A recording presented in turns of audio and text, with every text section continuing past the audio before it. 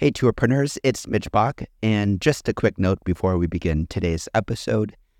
Tourpreneur is currently sponsored by Google. We're thankful for their support of our community, and we are offering with them a completely free course helping you unlock the power and potential of Google's Things to Do program, which is specifically helping tour operators add their tours to Google in new ways that gives you new exposure and more direct bookings.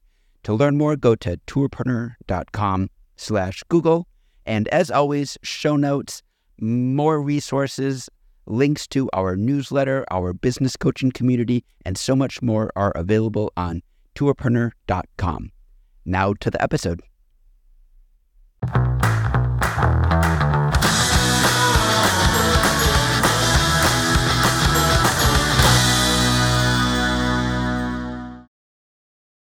Hello, everybody. And if you are listening or watching this, then it is either Friday or Monday. Right now, we are trying something brand new in Tourpreneur. We are live streaming an episode of what will become a podcast on Monday. So hello to everyone. My name is Mitch Bach. I am 1/3 of the Tourpreneur, clan leaders. I don't know what we should be called, but I am joined with Peter Syme and Chris Torres. Gentlemen, how are you doing? I'm doing very well. Very good. Very well, thank you. It's a bit dark here in Scotland, not as bright as where you are, but it's all good. Listen, you chose to live in Scotland. So we've got a very short episode. The idea is that in 20 minutes, we are going to give you a rundown of what's been happening in the industry, what we've been reading, what we've been seeing. We're going to share a little bit about what's been going on with Tourpreneur and what to look forward to. And then we're going to just talk a little bit about what we've been hearing in some of our conversations with tour operators as of late. We'll be done in 20 minutes. And so this is a short, action-packed episode. And let's get started.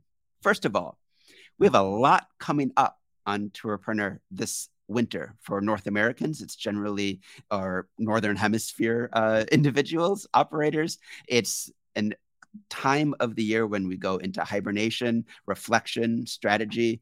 And in order to help all you tourpreneurs out there during the next couple of months, we have come up with a couple of different initiatives. And so I'm going to start by asking Peter to tell us a little bit about next week's Demo Days virtual event. So, folks, we've got together a bunch of technology companies, around about 80, which we're going to introduce to you over December and January.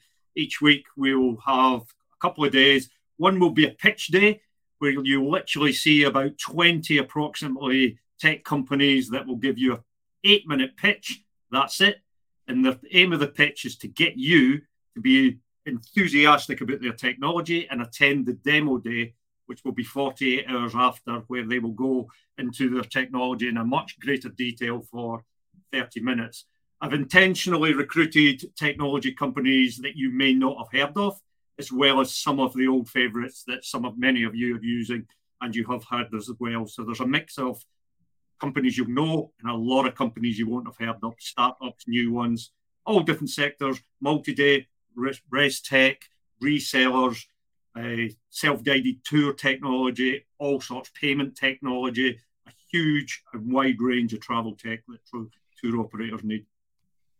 So demo days are going to run through December and January. To see the schedule, you can go to tourpreneur.com/demo days. And our first one next week is going to be focused on about 20 tour companies, all focused on reservation technology for day tour operators. And you're going to see some big names, but also some names you probably haven't heard of before, all designed to answer the question, what software should I be using to be an operator that gets more bookings? And that's a question we have so often in the group. And that's what these virtual events are designed to answer. Now, next up in January and February, we have something we are probably more excited about than anything else we're doing. And Chris, could you tell us about those? Yes, that's the introduction finally of our Tourpreneur huddles. Now, I think, as Mitch said, we're all really excited about these. So this is where we can deep dive into an operator's business, offering advice, guidance in terms of business development, marketing, what they should be doing in terms of their storytelling aspects, and whatever else is really at the crux of their issues or problems or maybe they're stagnant in terms of how they want to grow their business, and we're going to be there to help you. So that'll be with around 12 operators. We're doing one in the United States and then one in Portugal as well. And we've got some others planned for later in the year. But yeah, I'm really looking forward to these and just meeting operators in person, going into some deep dives with their businesses, but also having a little bit of fun at the same time. Pete, what's your take on what these retreats are going to be about? Well, you're going to turn up, and you're going to be knackered by the time you left. Your brain will be knackered. You'll be confused, but you will, because you're going to action stuff at the retreats. We're not sending you away with a list of things to do. You're going to do them when you're in the retreats. And the outcome is going to be you're going to make more money. Simple as that. I think what we've all learned, and I think what probably everybody listening has learned, is that things just happen in a special way when it's in person. It's a completely different experience when you're with people. Brains get fired in the same way, and not only that, but the end of January, we're going to be in spectacular locations. We're going to be a block away from the beach on Sullivan's Island in Charleston, South Carolina. We're going to be creating all sorts of culinary and cultural experiences with fantastic local award-winning tour operators like John Laverne from Bulldog Tours and Forrest Parker from Undiscovered Charleston.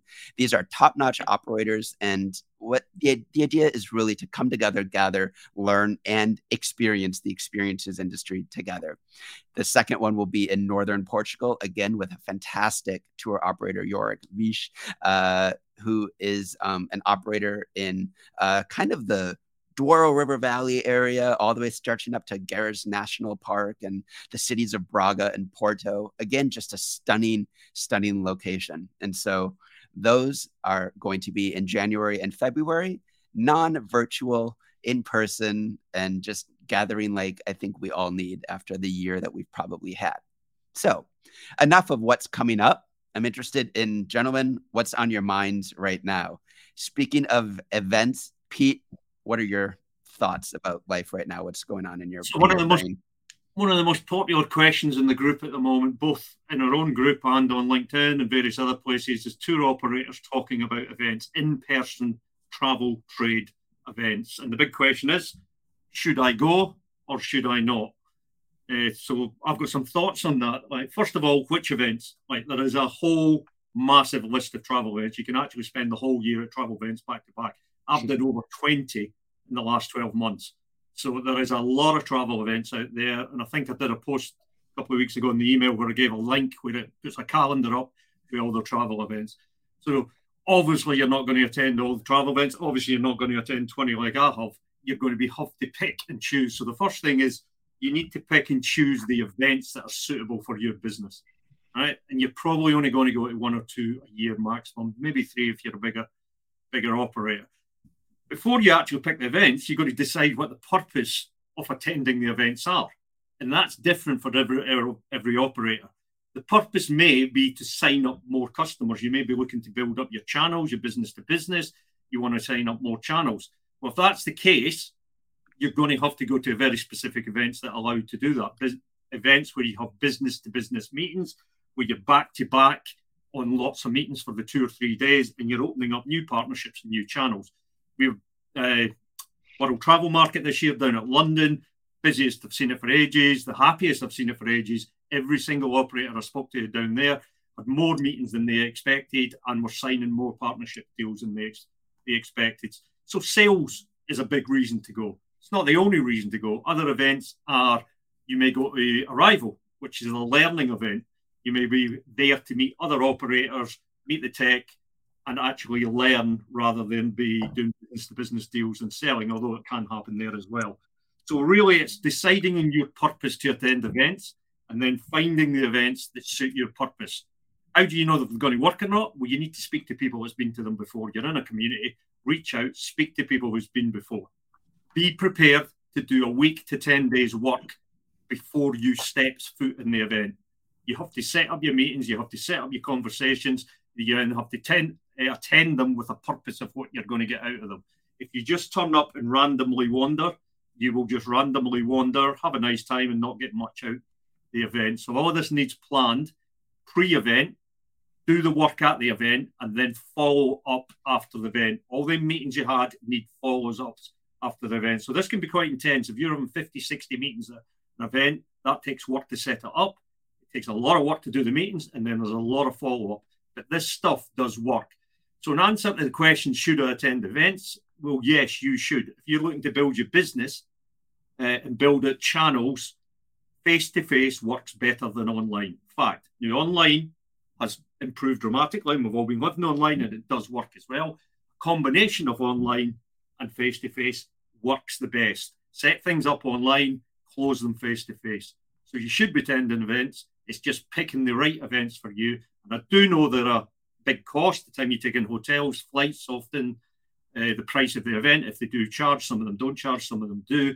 It is a cost, but you need to wear that cost as your cost of acquisition of acquiring customers, new channels, new knowledge, and then run that cost over X number of years.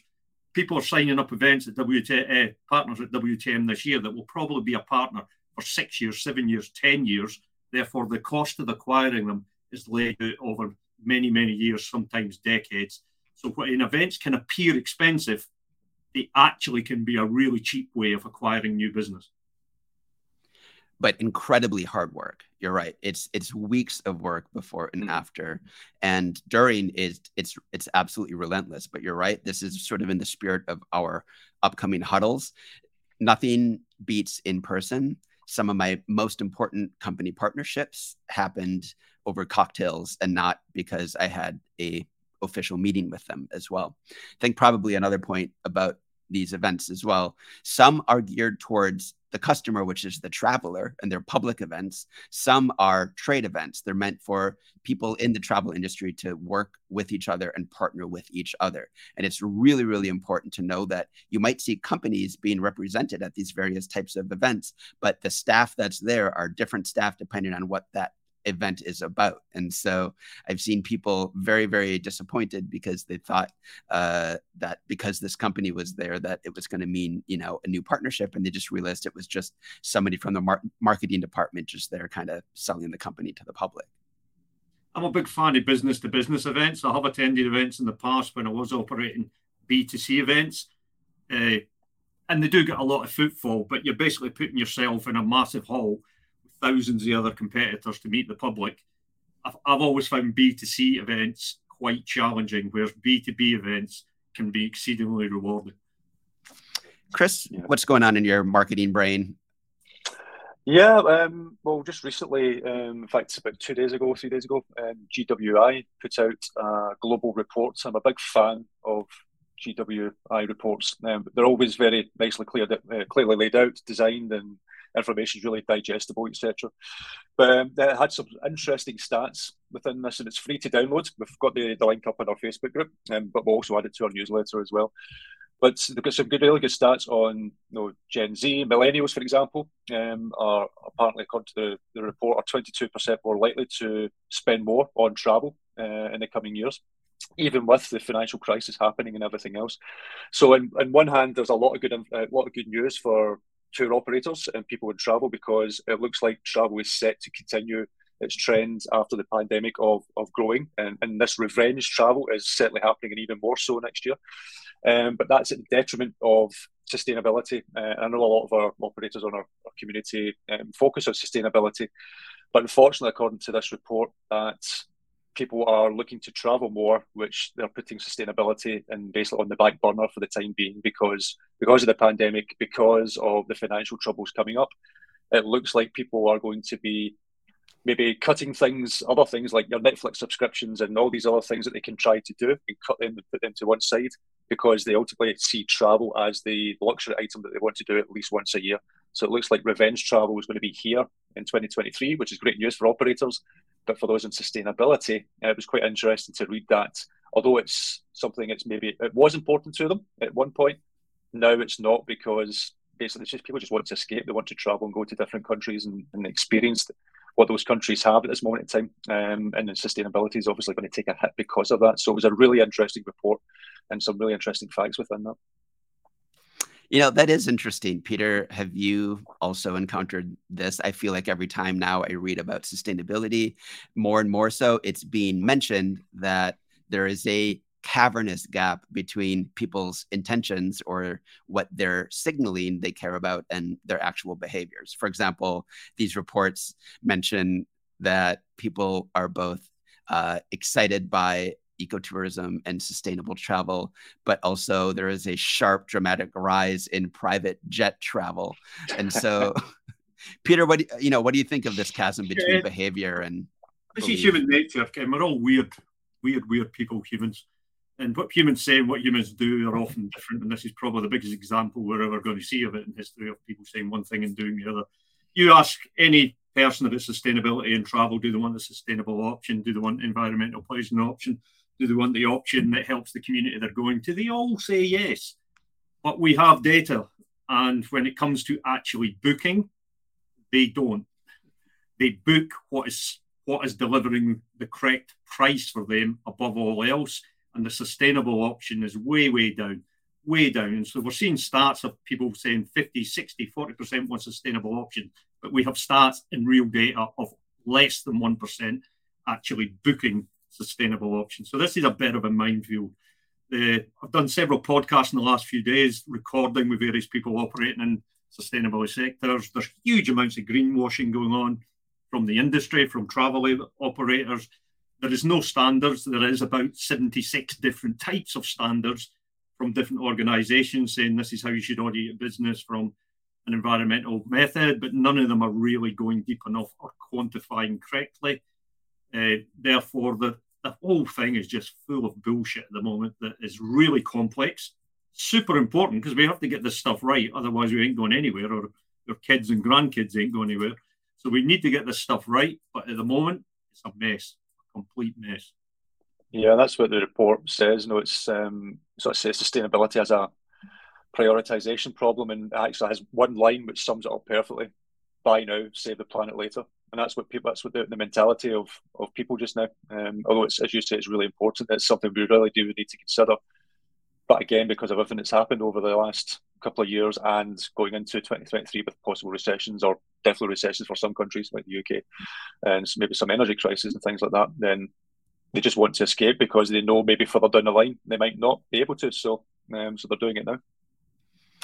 Yeah, I think that's going to be a continuing debate and discussion. There was a big article just released in Afar magazine as well about the travel industry's grand ambitions to become net zero by 2050. And yet somehow the actual data, as Peter said earlier, is trending for the worse. And yet all of the intentions and all the initiatives make it really feel like we're making so much progress, or in declarations and some of these initiatives. But you're right. I mean, as long as we're still racking up the frequent flyer miles in record numbers, then so many different data points are showing a return to 2019 levels, which are both positive and negative for kind of. So there's an instance. Virtually every airline in the world has now got an environmental policy and saying they're doing greener things. Everyone with a loyalty program, by definition, a loyalty program is to get people to fly more often. You get points for flying more often, but at the same time, they're pitching a sustainability and a green method. It goes completely against each other. And so travel is going to double by 2050 in volume and numbers.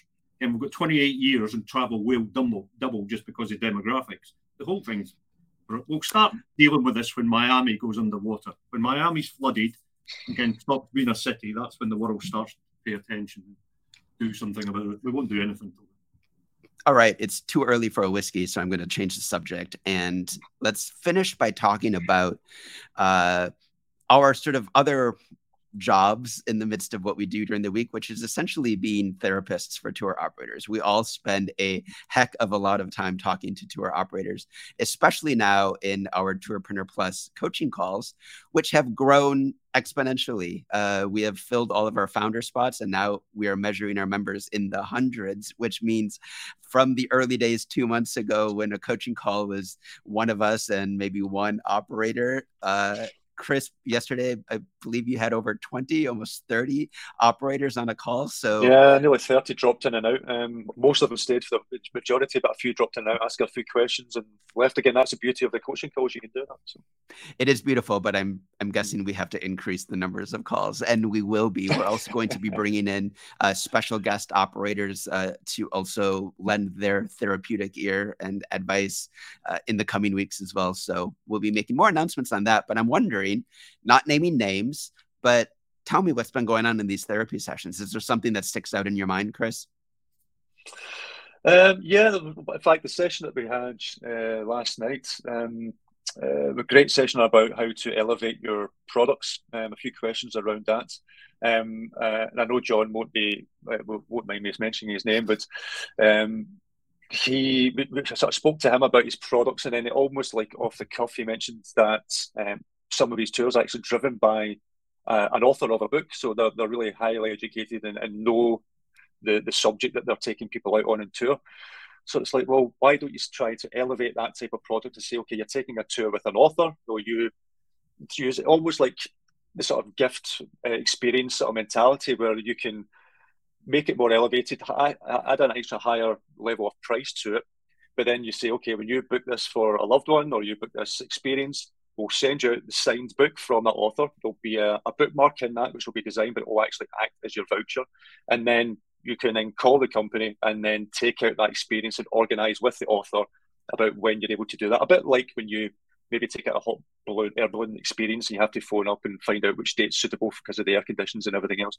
So something along those sort of lines. And that allows you to add an extra $200-300 to the price of your tour because it's seen as more exclusive, it's private. It's almost basically what you've already been doing, but you're just taking that, changing some of the copy, making it more author-led, and then elevating that to something different. So it was a great conversation in terms of how you can take products and experiences that you're maybe already doing and what you can do just to add that little bit more extra to it and then be able to charge a few $100s more because you are going to go out on tour with an author, etc. So it was a really good conversation. I think a lot of people took some good ideas from it as well.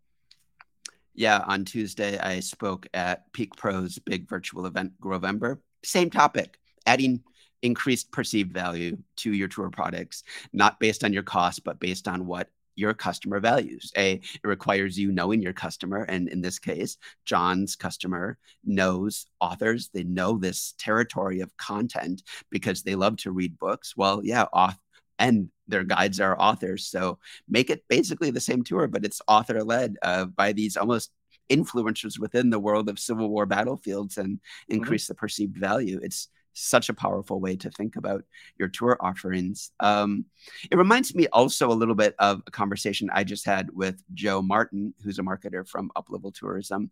I just recorded a session with him on corporate travel. And this is a segment that you hear business travel is perhaps waning or is being rethought. Well, that doesn't mean that there isn't a huge, massive corporate travel market right now.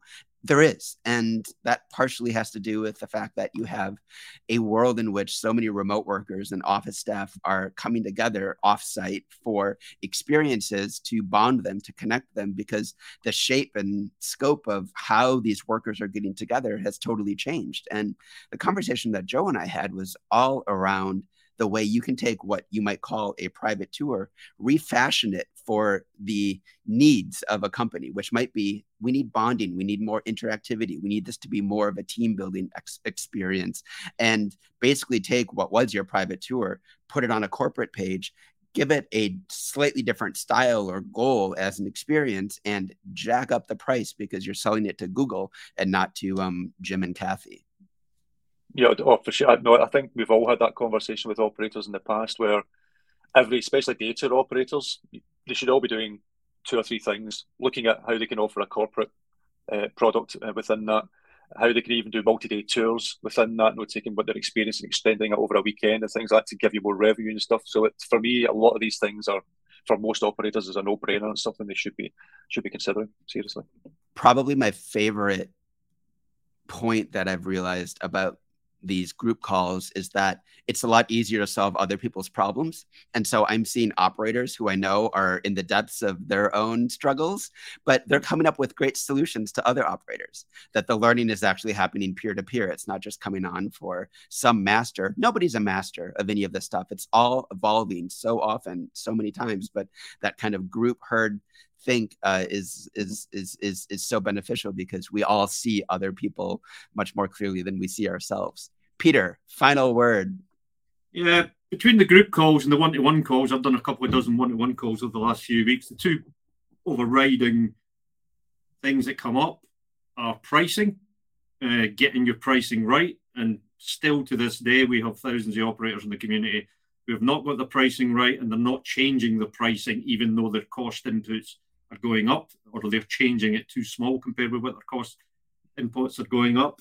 Still pricing on cost plus margin instead of training the business towards value pricing. So pricing is a big one. The other one's business development of channels. Way too many of our operators are still only got one or two channels to get in business in, either business direct business coming in via their website, etc., or hooked into another couple of channels, OTAs.